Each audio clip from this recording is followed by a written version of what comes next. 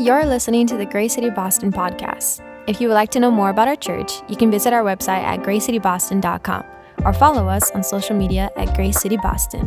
Now, let's get to the sermon.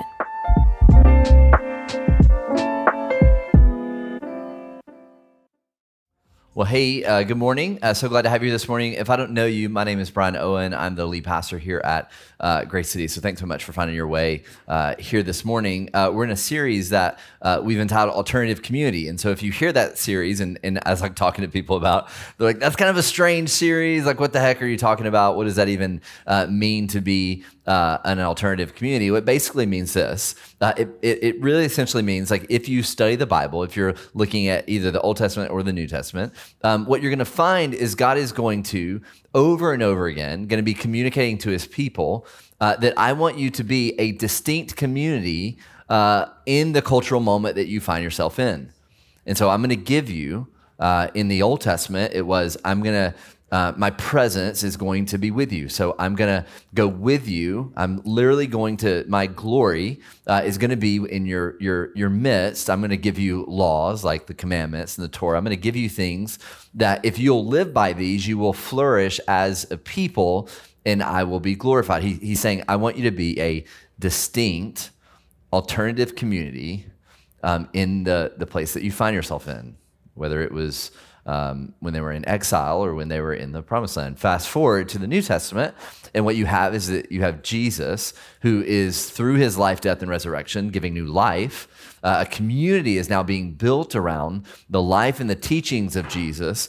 And what Jesus, a lot of his teachings, and then even the New Testament letters, are going to be continually communicating is, okay, now that you have new life in me, now I want you to live this way. I want you to be a distinct type of community, living in light of the fact that you are following my life and my teachings. You're to be a alternative community. This is what I want you to be.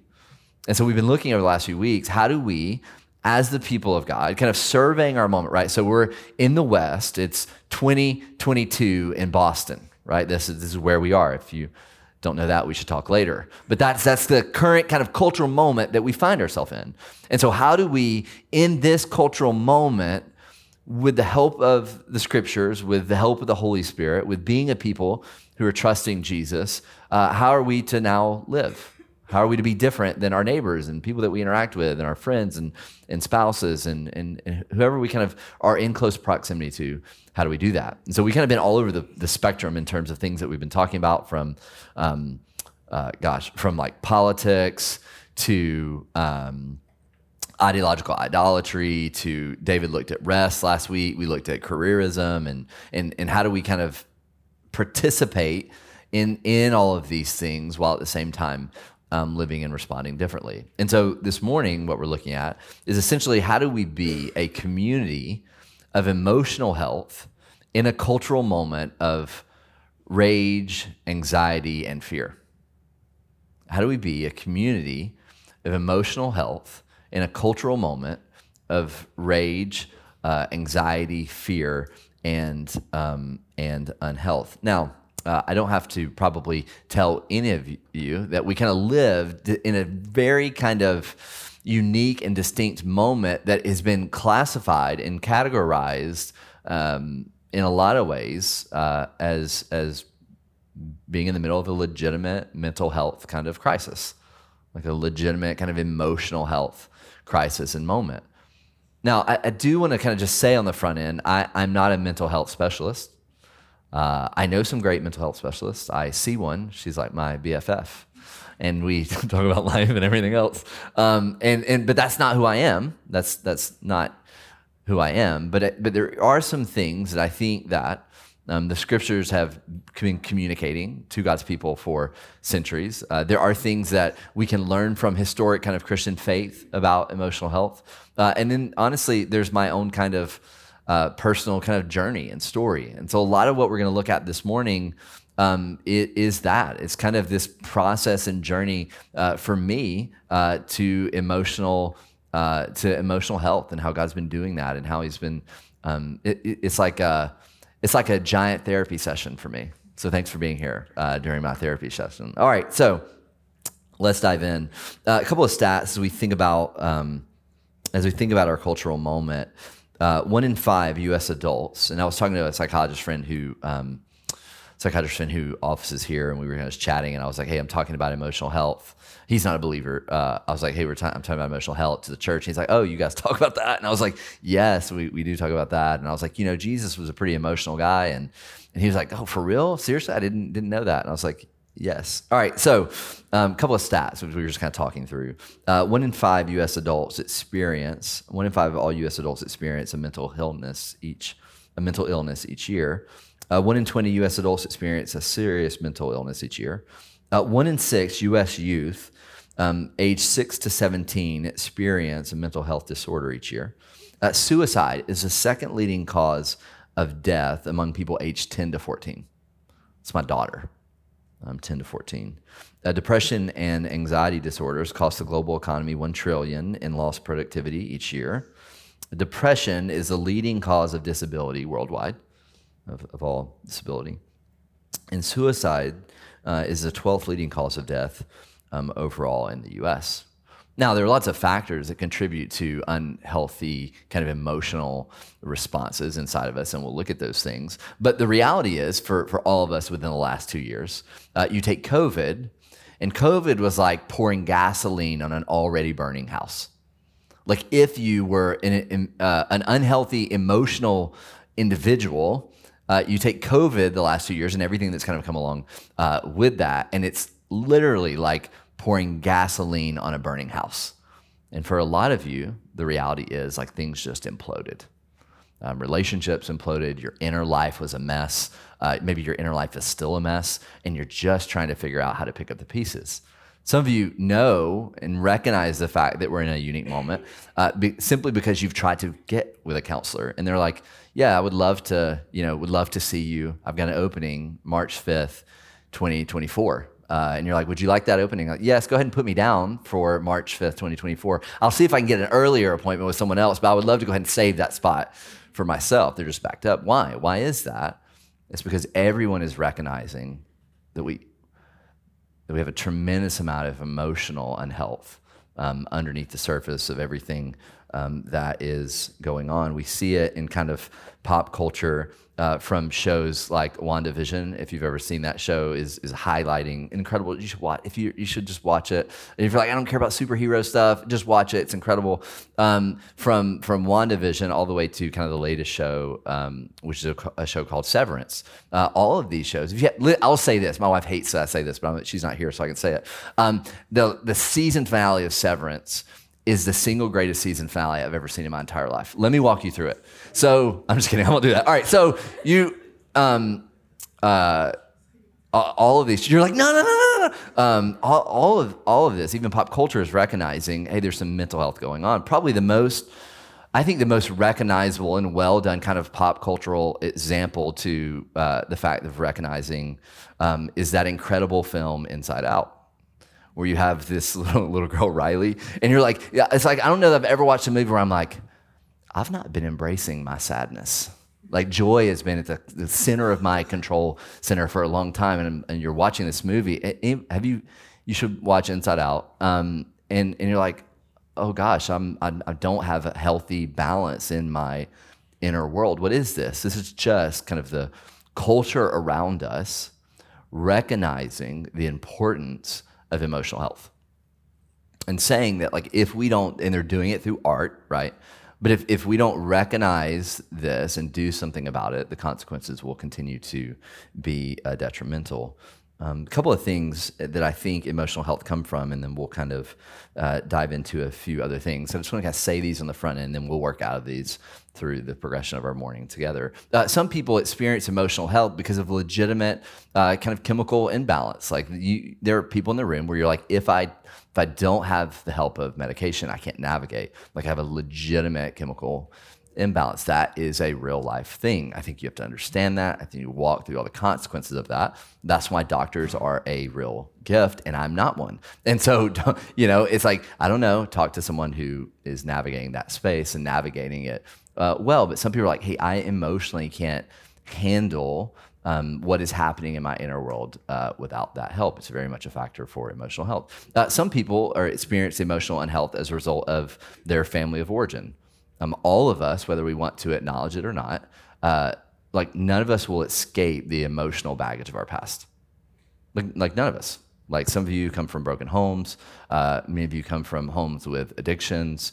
All of that. Like I was kind of surveying my own kind of background and family. I'm like, oh my God. And my mom's here. She was in the first service, so I wasn't as in depth. But she's gone now. So I'm just going to let loose. Anyways, I'm not because I want to honor her. So she was great, actually. But our family, the background of our families has all kinds of brokenness and addiction. And it's like, oh man, I'm shaped in certain ways by all of these types of things. For some of you, it's past trauma.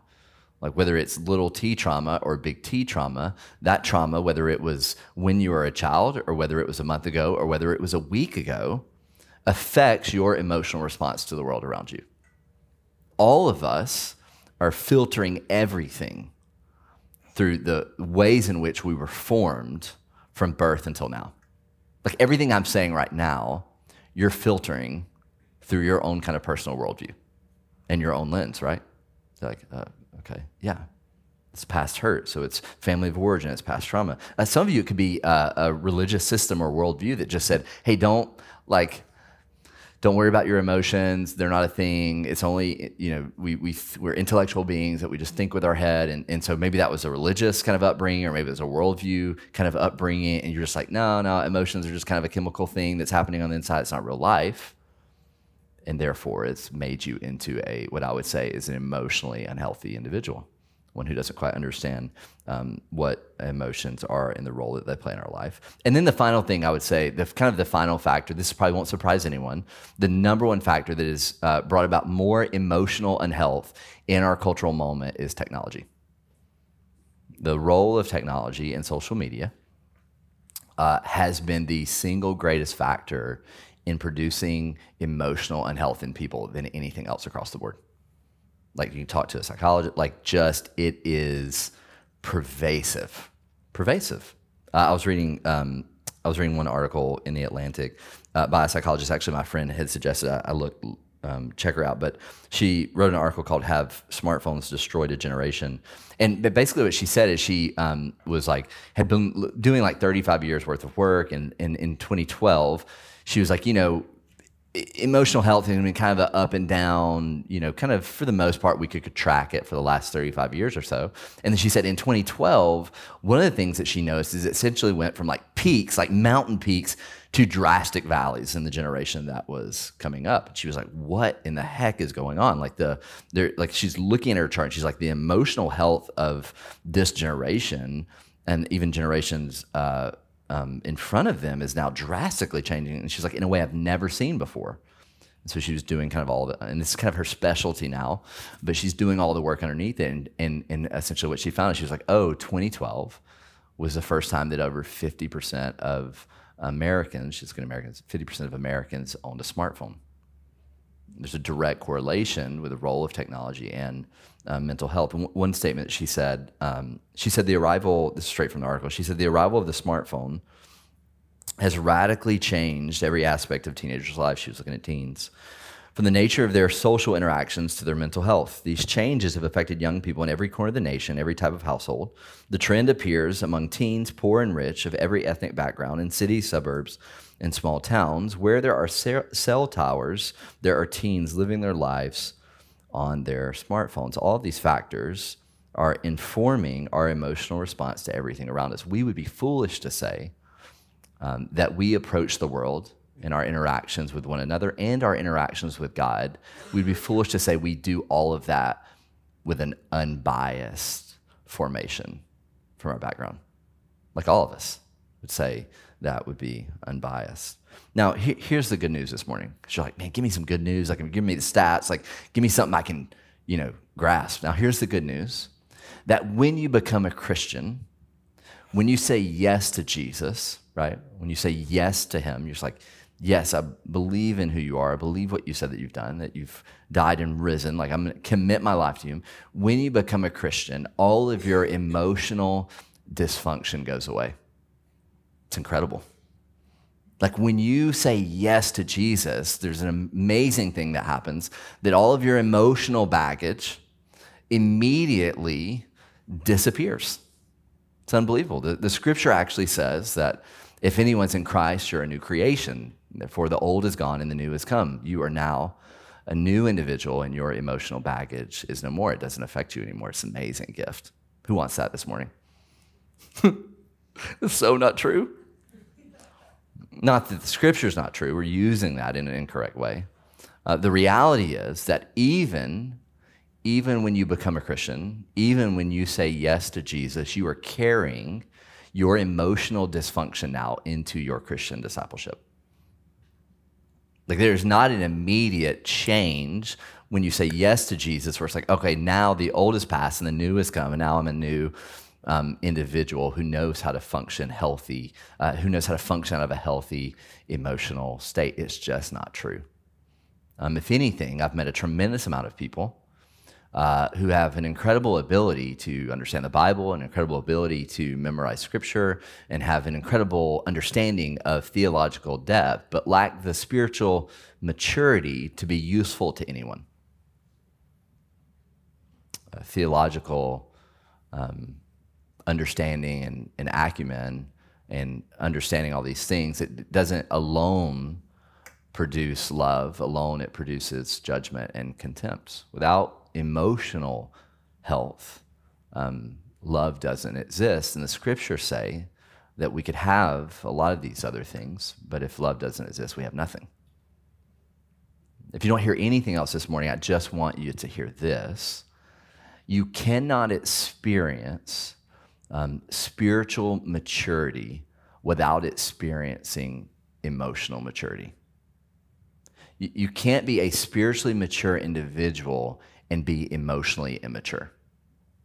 It's not possible. Now, we'll look at that in depth for a bit, and we'll kind of flesh that out because the Bible, one of the great things about the Bible is the Bible has an unbelievably a lot of things to say about our emotions, about our kind of emotional health. There's one book in the Old Testament that some of you would love to know about. It's called Lamentations. It's 4 chapters, and it's all about lamenting. It's not a book that you would wake up in the morning and spend your morning devotion on, but it's literally a collection of Hebrew poems that focuses on grief, pain, and suffering. A whole book. If you pick up the largest book of the Old Testament, the book of Psalms, like half the book of Psalms, right? Like Psalms has the emotional range of a 15-year-old girl. Like it's all over the place when you're kind of reading this poem. Some of you are like going back to 15. It has the range of like when you read David, who wrote a lot of the Psalms, his like response before God is like, I love you, I care about you, you're as near to me as anything that I've ever experienced in my life. And then like 2 like sentences later, he's where are you? I can't believe you've left me and disappeared. Were you ever there? Like it's just kind of this kind of, you're reading it's like my journal, you know? You're like, man, okay, there's something here. There's a way in which I can embrace what's happening in my inner world before God and it be okay. Like it's possible. To do that, I have the ability to do that. This is what we see all throughout the scriptures. Here's what I was taught, both indirectly and directly, both explicitly and implied. I was taught that if you read the Bible enough, you'll be a healthy emotional individual. I was taught that if you pray enough, that your emotional trauma will magically disappear. That if I know enough theology and understand these types of things, then I will be able to navigate as a healthy emotional individual. And it just was not true. It wasn't true.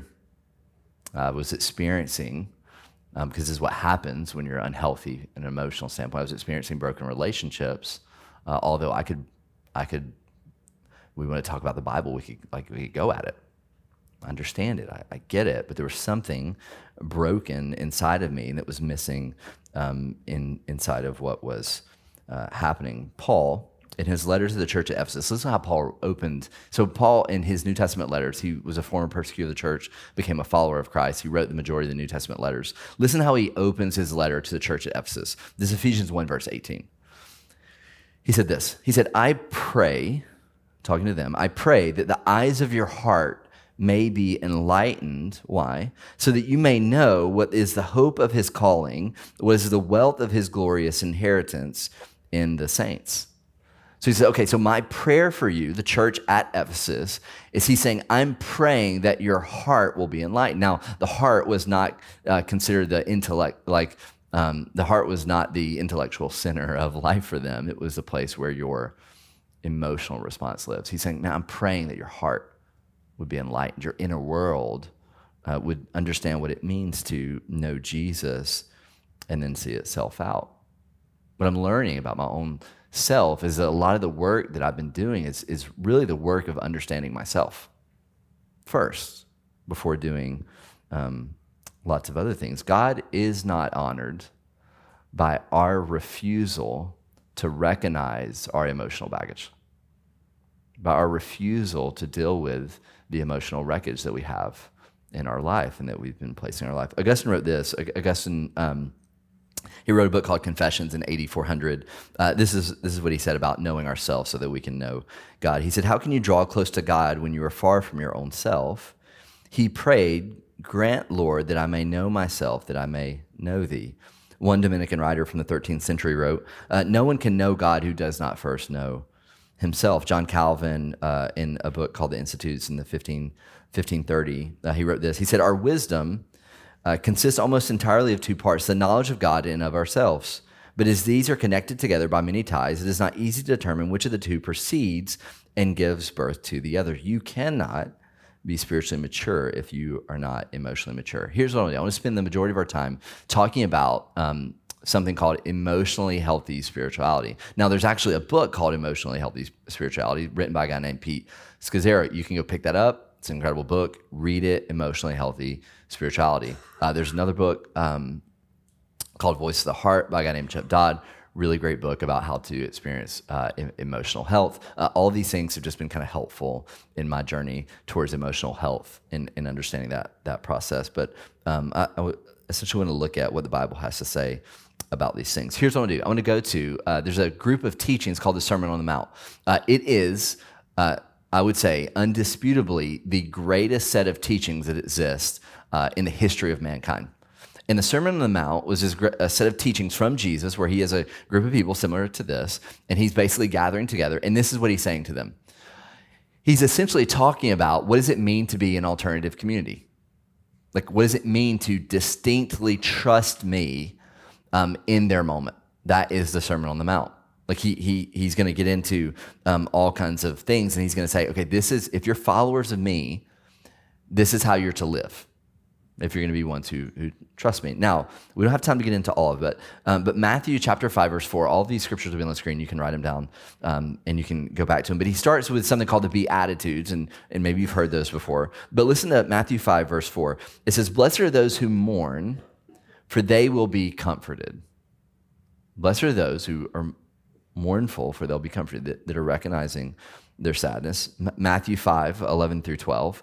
He says, you are blessed when they insult you and persecute you and falsely say every kind of evil against you because of me. Then verse 12, he says, be glad and rejoice because your reward is great in heaven, for that is how they persecuted the prophets who were before you. That's Matthew 5, 11 through 12. So he's saying, okay, those who are mourn will be comforted. Those who are embracing that will be comforted. And he says, when you're persecuted, be a people who are responding in gladness and rejoicing. In Matthew 5, 22 through 24, he's going to address sinful anger, anger towards a neighbor that doesn't please God. He says in verse 22, but I tell you, everyone who is angry with his brother or sister will be subject to judgment. Whoever insults, which is the result of unhealthy anger, whoever insults his brother or sister will be subject to the court. If you are offering your gift on the altar and there you remember that your brother or sister has something against you, leave your gift there in the front of the altar. First go and be reconciled with your brother or sister and then come offer your gift. So he says, if you're not dealing with the unhealthy anger in your heart, this unhealthy emotional response in your heart, do not come and worship me. Go and make it right. Go and deal with your unhealthy anger. Matthew 5:27 and 29, he's going to address lust. Lust is rarely about sex. It's almost always underneath it about emotional unhealth. It's almost always about a desire for something else. It's rarely about what we think it is. Matthew 5:27 and 29, he says, you've heard it said, do not commit adultery. But I tell you, everyone who looks at a woman lustfully has already committed adultery with her in his heart. If your right eye causes you to sin, gouge it out and throw it away. Deal with it. Matthew 5:43 through 45. He addresses enemy love. Love towards enemy, which takes a tremendous amount of emotional health, and to not demand repayment or retribution. Matthew, this is 43 through 45. He says, you've heard it said, love your neighbor and hate your enemy. But I tell you, love your neighbors and pray for those who persecute you, so that you may be children of your Father in heaven, for he causes the sun to rise on the evil and the good and sends rain on the righteous and the unrighteous. See that? He's just pounding away at it. And these teachings, this is what it looks like to be a people living in my way. Matthew 6:25 and 34. He's going to address anxiety and worry. I think that anxiety and worry is the number one kind of just base level feeling that a lot of people have in our culture. A lot of people in church, racked with anxiety. Racked. If you're a college student, it is for college students. It's like the number one thing. That's what Jesus says. He's going to address it in verse 25 of 6, 25 through 34. He says, therefore I tell you, don't worry about your life. Don't experience anxiety, what you'll eat or what you'll drink, or about your body or what you'll wear. Isn't life more than food and the body more than clothing? Consider the birds of the sky. They don't sow or reap or gather into barns, yet your heavenly Father feeds them. Aren't you worth more than they? Can any of you add 1 moment of his lifespan by worrying? And why do you worry about clothes, or observe how the wildflowers of the field grow? They don't labor or spin thread, yet I tell you that not even Solomon in all of his splendor was adorned like one of these. If that's how God clothes the grass of the field, which is here today and thrown into the furnace tomorrow, won't he do much more for you? You of little faith. So don't worry what we will eat or what we will drink or what we will wear, for the Gentiles seek after these things, and your heavenly Father knows that you need them. But seek first the kingdom of God and his righteousness, and all these things will be provided to you. Therefore, don't worry about tomorrow, because tomorrow will worry about itself. Each day has enough trouble of its own. So over and over and over again, Jesus in the Sermon on the Mount is saying that in both directly and indirectly, in order to be one that is following my way, in order to be one that is embracing the new life that I've given you through my life, death, and resurrection, you have to have a type of emotional health to be able to, this is what I'm calling you to do, that these are given to us as good things. Shipdod says this about emotions and feelings. He said they help us name what we are experiencing in our hearts. He says feelings bring us to the confession of how wonderfully frightening it is to live in the mystery of being with God and others. Feelings ultimately are tools that we've been given to live fully in a tragic place, where wonder and tragedy, great loves and great losses intermingle. But feeling our feelings allow us to keep heart in the struggle of living fully, loving deeply, and leading well a life worth living for ourselves and for others. Feelings are not impulses that need to be controlled. They are tools that we need to learn how to use well, so that we do not behave impulsively and act without the ability to take responsibility. So God has given us our emotional kind of inner world to work alongside of our intellectual side, right? So that we can experience a type of spiritual maturity that God is calling us into, that he wants us to have, to be these type of people. Here's what I'm gonna do. I wanna just kind of walk you through what God's taught me over kind of just, he's kind of just taught me in moving in this process. I'm not by default an emotional individual, right? So I'm like I didn't grow up as one who's like just in my feelings, and that's not what I'm calling you to this morning. I'm not asking you to leave and you're like, what was this morning about? And you're like, the pastor just calls me to be in my feelings all day long, and so I'm just gonna be in my feelings with you right now. That's not what I'm calling you to. I am calling to emotional health, but it's not a default for me. That it is not something that comes natural to me. It's something that I've been that God's been teaching me and growing me in me as I've been kind of walking through some of these things. So let me walk you through this process for me. What I'm learning about spiritual health or spiritual emotional health in my own journey. I'm learning to name my emotional response. To name my emotional response. What does that mean? There's a tremendous amount of power in naming things. Like in naming things. In saying, I am angry. Why am I angry? I am sad. I am disappointed. I'm experiencing guilt. I'm experiencing shame. Like there's a tremendous amount of power in naming our emotions, naming what we're feeling in that moment. My family and I are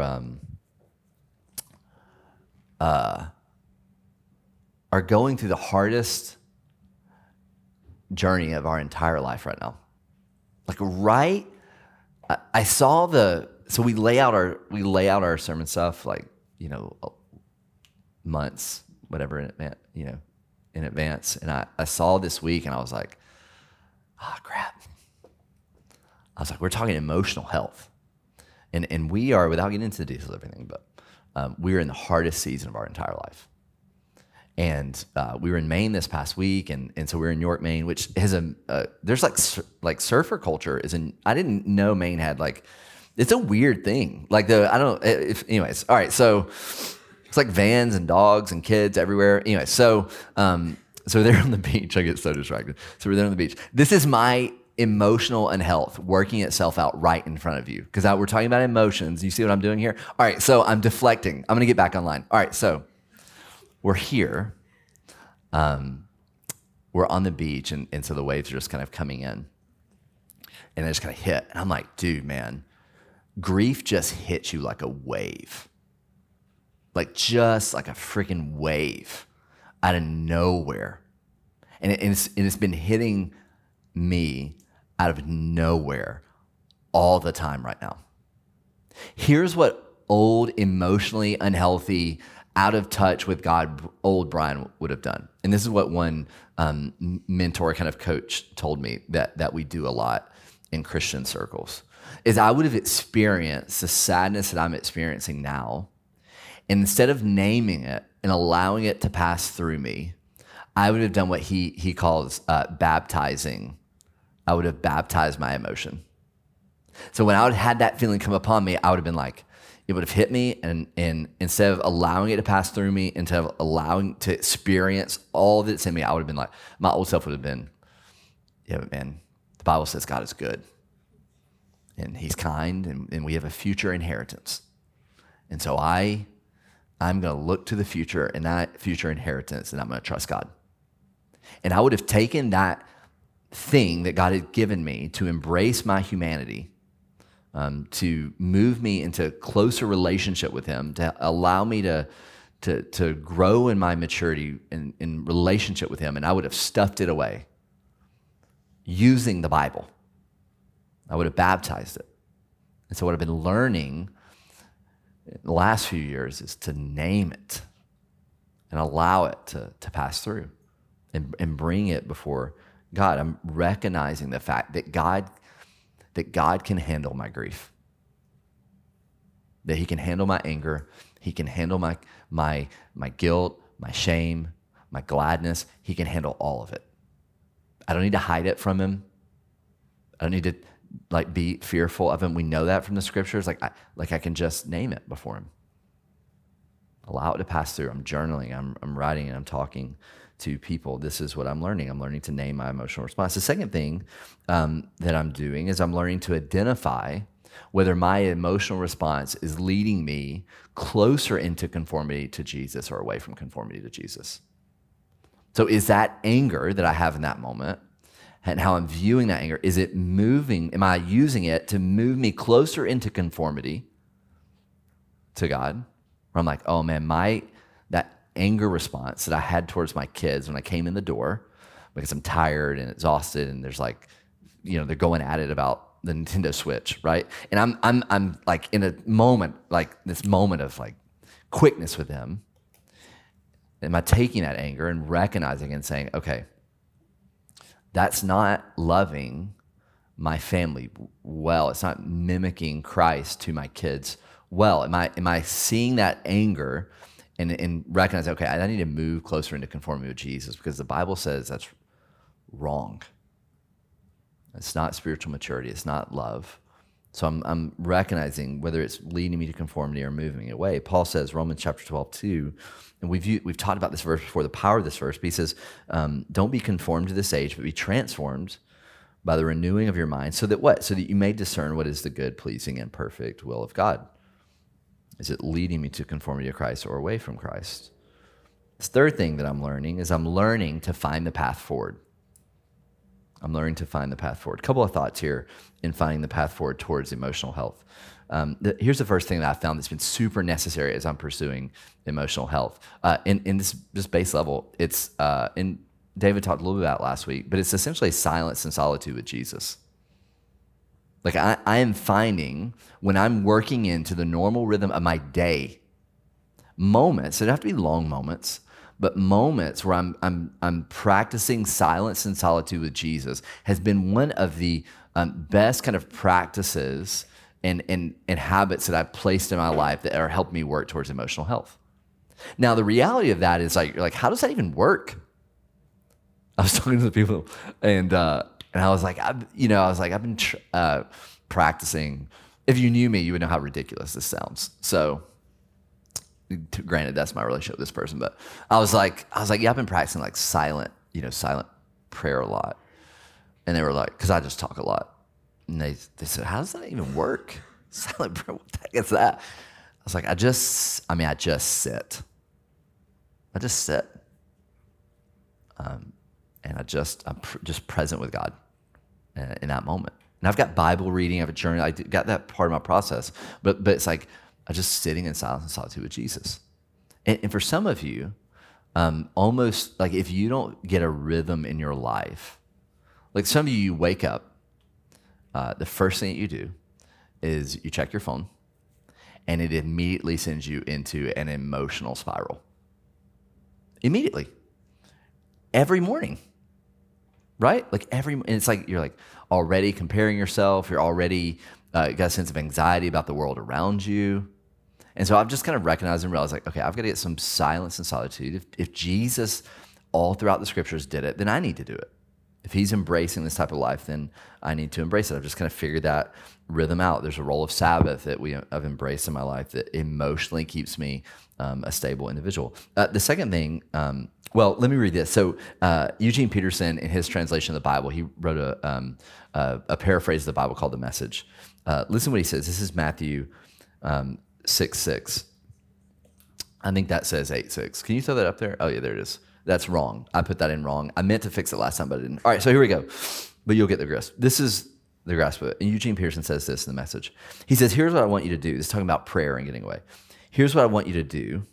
Find a quiet, secluded place so that you won't be tempted to role play before God. Just be there as simply and honestly as you can manage. The focus will shift from you to God, and you will begin to sense his grace. It's a silence and solitude, not role playing before God, just being honestly who I am before him. The second thing that I'm finding in my journey of finding the way forward is essentially finding the role of trusted, healthy community. This includes a counselor. This includes someone who understands the like nature of our wiring as people made in the image of God before God. I'm grasping that, right? We've said this before, but if you have a community of people around you, and you are only partially revealing yourself to people around you, you're not actually known at all. Like to partially reveal yourself is to not be known at all. It's to hold back.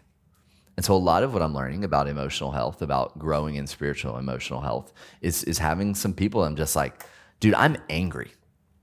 I'm an 8 on the Enneagram. So I'm base level angry all the time. That's like just my level. This is my emotional range, right? I think my wife and my daughter are both on that's a anger scale. Anyways, that's base level. And I need a community. I need some close people that I'm just like, man, I'm just angry, dude. Disappointed. And I need people to either remind me of God's faithfulness and kindness towards me, right? People just kind of hear me out. We need that with one another. If we're going to be in an alternative community and not be people defined by rage, anxiety, and fear, we're going to have to be people who trust one another enough to reveal ourselves to one another and do the work to do that, get in proximity to one another. I'm learning the value of that. Paul, Galatians 6:2 says this. He says, carry one another's burdens. In this way, you will fulfill the law of Christ. Proverbs 19:20, listen to counsel and receive instruction so that you may be wise later in life. Solomon in Ecclesiastes 4:9 and 12. Two are better than one because they have a good reward for their efforts. For if either falls, his companion can lift him up, but pity the one who falls without another to lift him up. Proverbs 27:17. Iron sharpens iron, and one person sharpens another. James 5:16. Therefore, confess your sins to one another and pray for one another so that you may be healed. The prayer of a righteous person is very powerful in its effect. It's a role of healthy community. We see the Bible all throughout the Bible talking about it.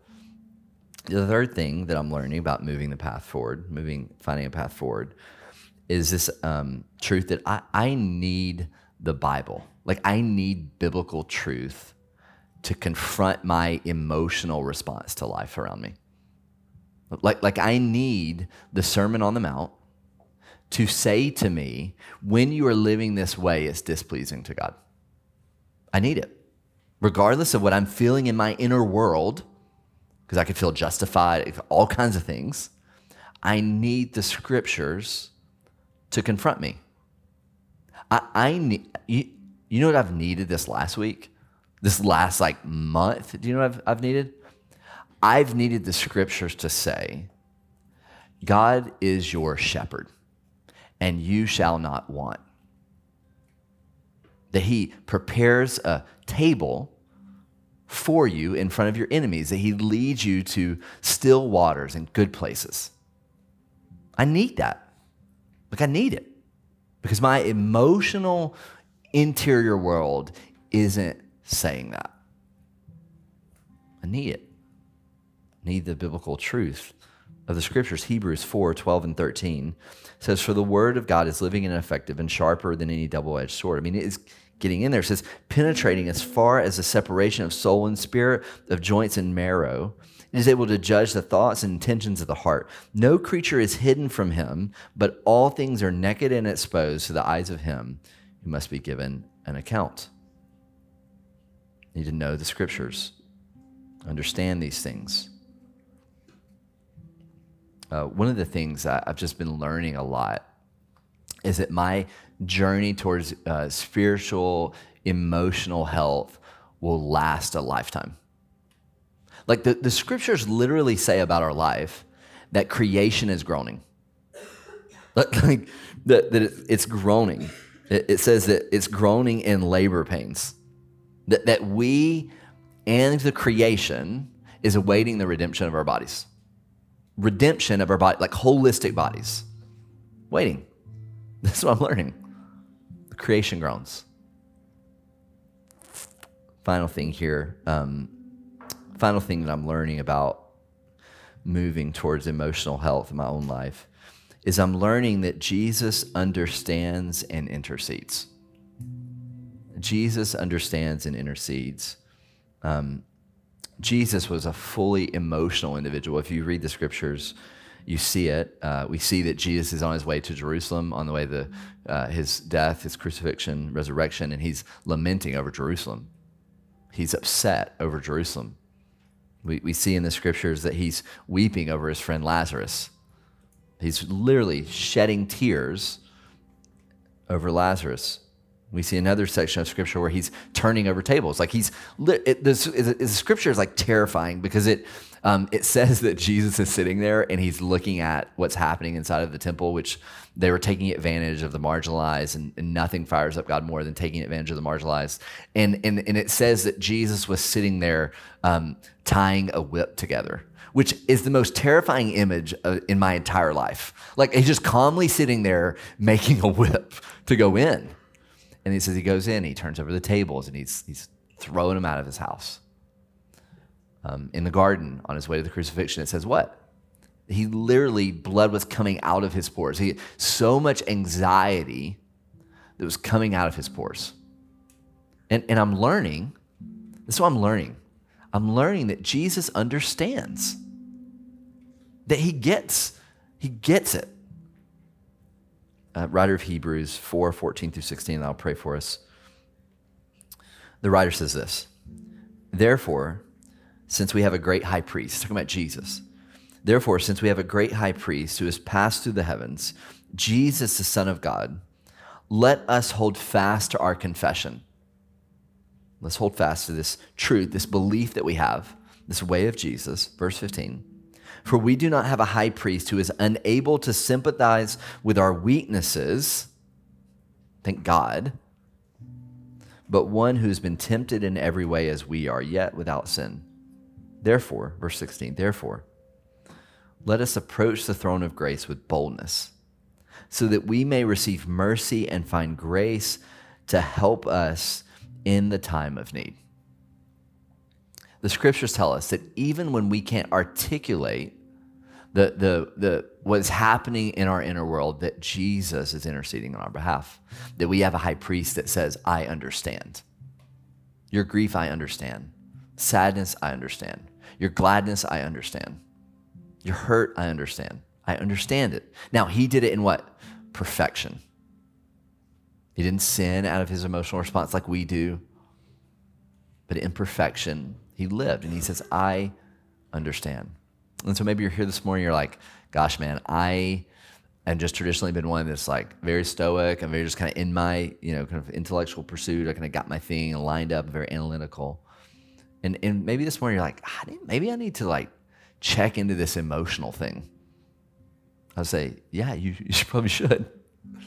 Maybe I should just kind of engage. What do I have? How am I wired? Maybe you're here this morning. You're like, man, I know God's been calling me to change some things. I'm experiencing kind of my own emotional crisis, and I've just been refusing to deal with it. I'm just stuffing that thing down so deep. I'm just like, I'm going to put that thing away and put it up later and just never get to it. Maybe this morning you're like, I need to talk to some people. I need to talk to a trusted friend. I need to find some help. Maybe you're here this morning and just need to trust Jesus as Lord, as Savior. Experience the new life that comes in him.